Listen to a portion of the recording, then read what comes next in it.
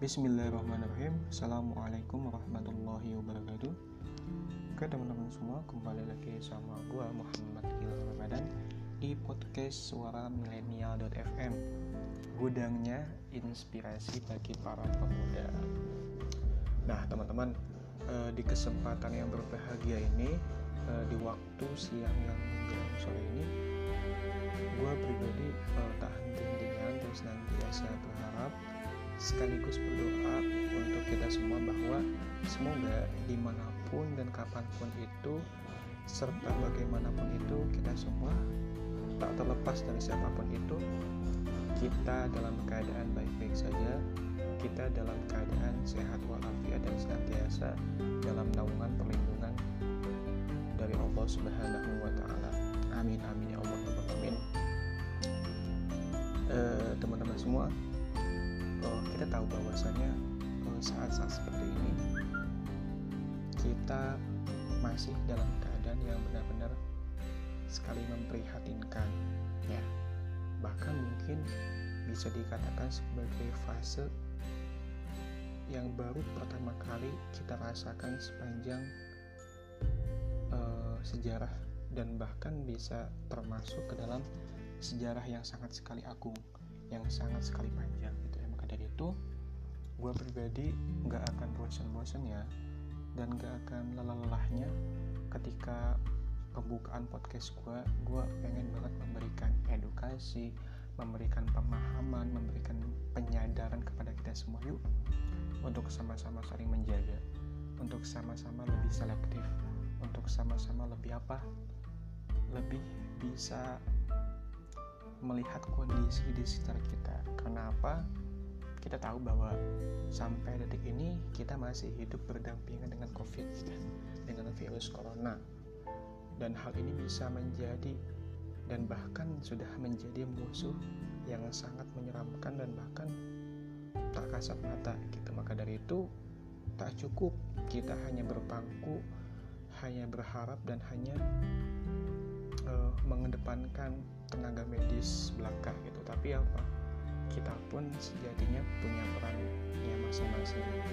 Kita pun sejatinya punya andil dalam bagaimana bisa menyembuhkan, memutus tali rantai COVID-19 itu. Maka dari itu yuk sama-sama saling menjaga dan lebih patuh terhadap semua regulasi yang sudah dikeluarkan oleh pemerintah. Karena apa? Gue yakin sih semua regulasi yang telah ditetapkan oleh pemerintah sejatinya itu adalah kebaikan dan akan menghantarkan kita kepada samudera kebaikan di suatu hari nanti gitu. Oke teman-teman, pada kesempatan yang berbahagia ini alhamdulillah nih kita udah memasuki episode yang ke-25 gitu ya. Nah maka dari itu gue mau ngucapin nih terima kasih sebesar-besarnya kepada pendengar semua, sahabat-sahabat gue semua yang telah membantu, yang telah mensupport gitu kan. Ya semoga kedepannya bisa makin lebih mengedukasi, bisa memberikan inovasi dan warna gitu ya. Agar apa? Agar terciptalah benih-benih kebaikan bagi kita semua gitu ya. Jadi istilahnya bisa menebarkan kebermanfaatan, nilai positif dan edukatif gitu. Nah teman-teman, di episode ke-25 ini gue mau mengangkat ya dan menyuarakan terkait apa sih? Terkait kondisi yang sedang saat ini menimpa Indonesia. Ya. Saat ini kita baru loh memasuki tahun 2021. Bahkan hal tersebut belum bisa dihitung 1 bulan. Baru dihitung berapa? 25 harian ya, kalau nggak salah gitu. Tapi apa? Yuk kita sama-sama saling menengok keadaan di sekitar kita, keadaan kondisi para sahabat-sahabat kita, tetangga, keluarga, kerabat dan lain sebagainya yang ada di sekitar kita, dekat maupun yang jauh. Lihat apa yang sudah terjadi, ada apa dengan lingkungan di sekitar kita. Apakah di 2021 2021 awal ini malah sejatinya kita mendapatkan kado terindah, kita mendapatkan kado baik, atau malah sebaliknya? Maka jawabannya apa? Pasti dong, tentu Anda sudah mengetahui dari berbagai macam kanal media, dari berbagai macam kanal pemberitaan gitu kan ya. Gue memberikan judul ya, highlight di episode kali ini cukup memprihatinkan, yaitu 2021 Indonesia pesta apa, ada yang tahu gak? Pesta kesedihan, pesta bencana gitu ya. Di sini yang bisa gua garis bawahi itu kesedihannya ya, bencananya. Bagaimana kumpulan bencana itu mampu mendatangkan sebuah kesedihan, sebuah kesakitan, sebuah rasa pilu yang mendalam sekali bagi kita semua. Tuh, bahkan teman-teman tahu gak sih data yang sudah dikemukakan dan diinfokan oleh BNPB Indonesia sampai tanggal 23 Januari 2021 kemarin, bahwa total keseluruhan bencana yang sudah terjadi di seluruh wilayah Indonesia udah berapa? Sudah 197 bencana. Itu terhitung dari tanggal 1 Januari hingga 23 Januari 2021. Baru 23 hari kita menginjakkan kaki di tahun yang baru ini. Padahal kita berharap bahwa di tahun yang baru ini kita bisa memanen, memetik buah-buah kebaikan, kado istimewa. Tapi apa? Malah disambut dengan apa? Ya, dengan tragedi-tragedi. Mungkin teman-teman juga udah tahu semua. Mulai dari apa? Tumbangnya para ulama-ulama hebat. Terus terjadinya longsor, terjadinya banjir, terjadinya gempa, erupsi, bahkan itu kan bencana alam, bahkan tragedi pun terjadi gitu. Kemarin jatuhnya pesawat Sriwijaya di Kepulauan Seribu gitu. Nah, teman-teman yakin bahwa ini bisa menjadi sebuah tamparan yang begitu hebat, tamparan yang begitu dahsyat sekali bagi pemerintah maupun bagi rakyat itu sendiri, bahkan seluruh bangsa Indonesia gitu ya. Ini adalah fakta yang sejatinya menyakitkan, yang mungkin patut untuk kita kubur dalam-dalam, dan tidak ada satupun pihak yang mengharapkan fakta ini terjadi gitu. Tapi apa? Yang namanya fakta maka sudah terjadi, mau tidak mau, pahit tidak pahit, maka harus ditelan gitu kan.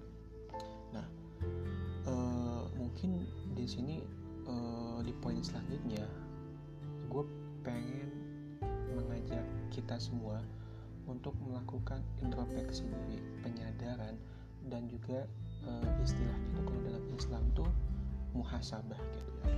Teman-teman semua sadar gak sih bahwa dalam bencana yang sudah terjadi di Indonesia itu gak semuanya ya, tapi ada beberapa yang memang sebenarnya itu bisa dipancing oleh ulah manusia itu sendiri.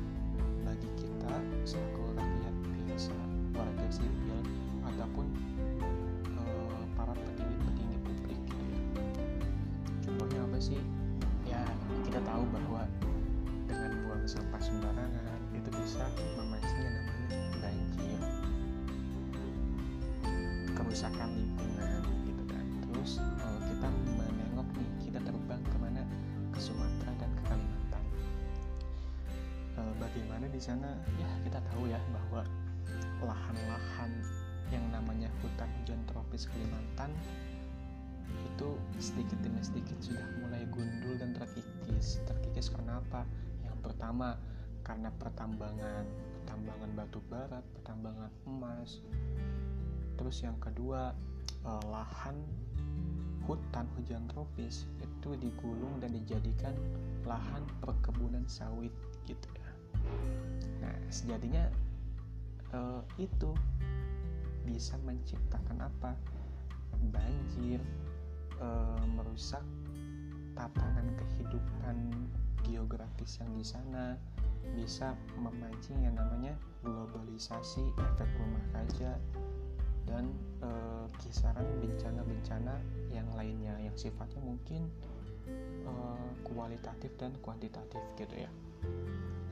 Itu salah satu mungkin unsur yang bisa terdampak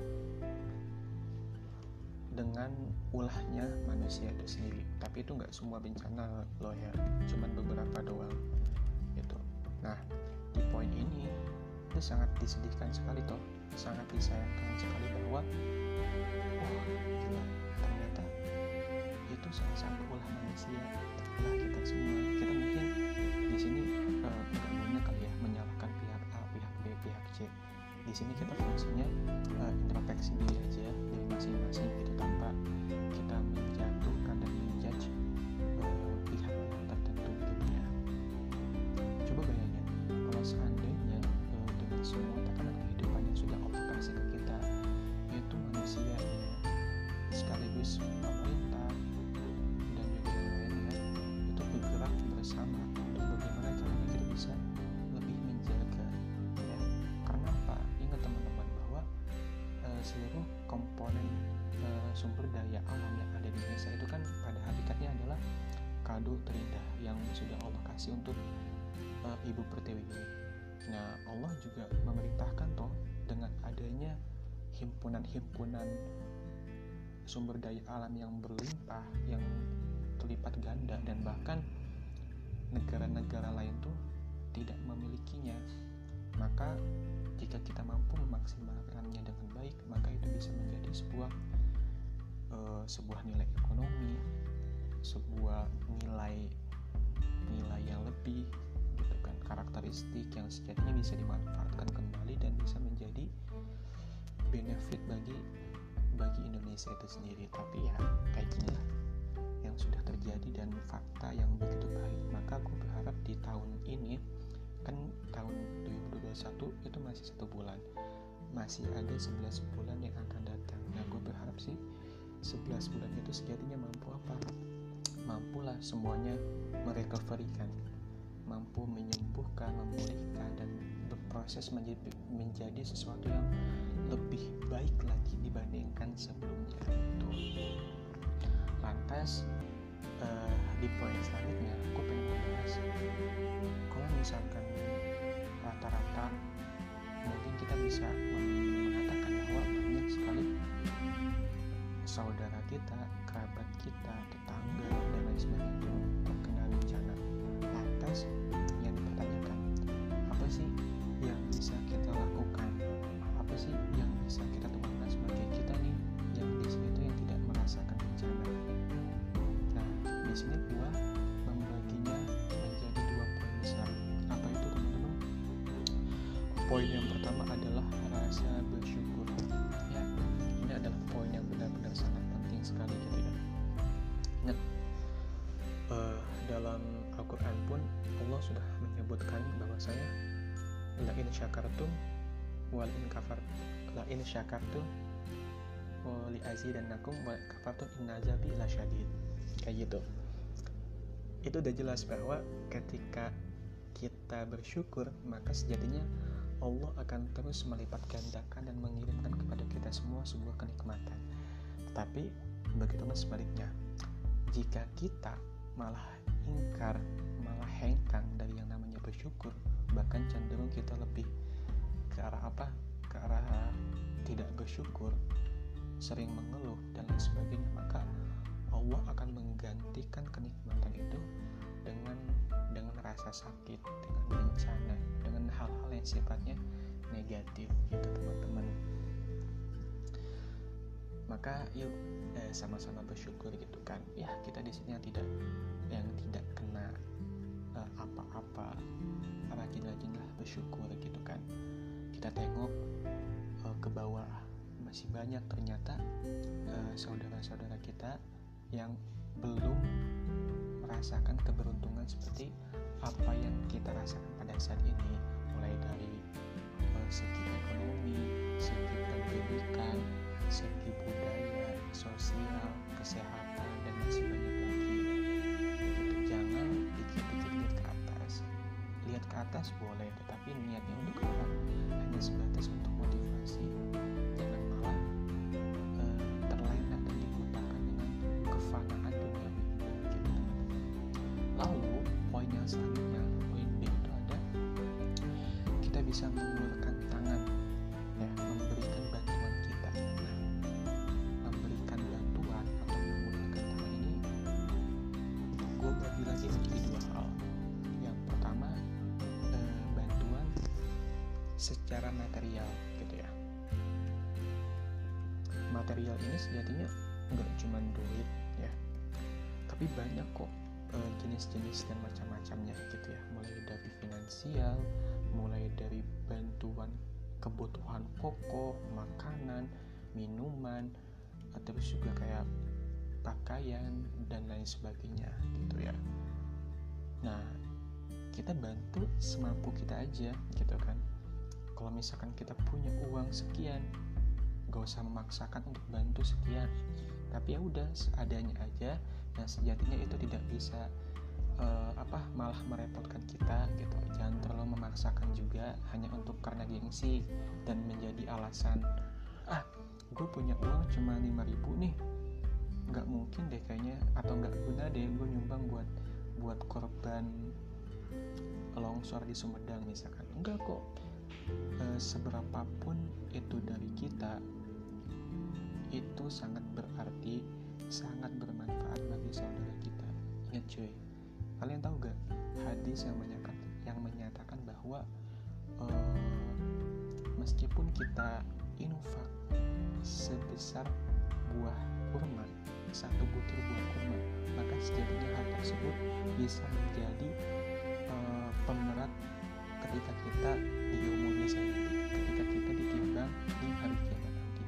Maka narasinya yang bisa gue katakan bahwa sebesar apapun bantuan kita dan apapun itu bentuk bantuan kita, maka nilainya di mata Allah dan di mata yang si penerima bantuan ini sebagai objeknya, sebagai subjeknya, itu sangat sekali mulia, sangat sekali berarti, berharga gitu. Terus selain material, yang kedua adalah bentuk moral. Nah, bentuk moral ini kita bisa meluangkan waktu kita untuk berdoa, berzikir, terus juga sebatas kayak kita ngechat nih ke teman kita yang kena bantuan, ngasih kata-kata semangat, atau enggak mungkin kita menyebarkan broadcast penggalangan dana, minta bantuan doa, ngaji bareng. Nah, itu adalah sarana untuk kita bisa membantu dengan jalan moral. Kalau misalkan kita secara material tuh nggak ada, jadi makanya di sini nggak ada lagi tuh alasan, sorry cuy, gue juga lagi kesusahan nih, kayaknya gue nggak bisa bantu. Kata siapa? Itu cuma menjadi alibi bagi orang yang tidak ingin memberikan bantuan. Bantuan itu nggak cuma material, tapi ketika ia secara material tidak memiliki, maka ada jalur moral, berdoa, mengajak temannya untuk membantu, men-share, nge-broadcast info-info tentang bencana, penggalangan dana, kirim doa, dan lain sebagainya. Nah, itu aja cuy yang gue bisa sampaikan pada kesempatan kali ini. Besar bagi gue untuk bisa menyuarakan kebaikan lah ya, agar kita pun sejatinya bergerak dan berproses menjadi pribadi yang lebih baik lagi.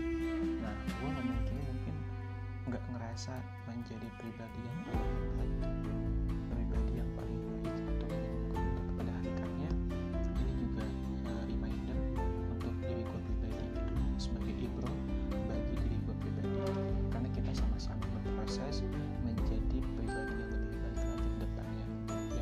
Ya fungsinya untuk apa?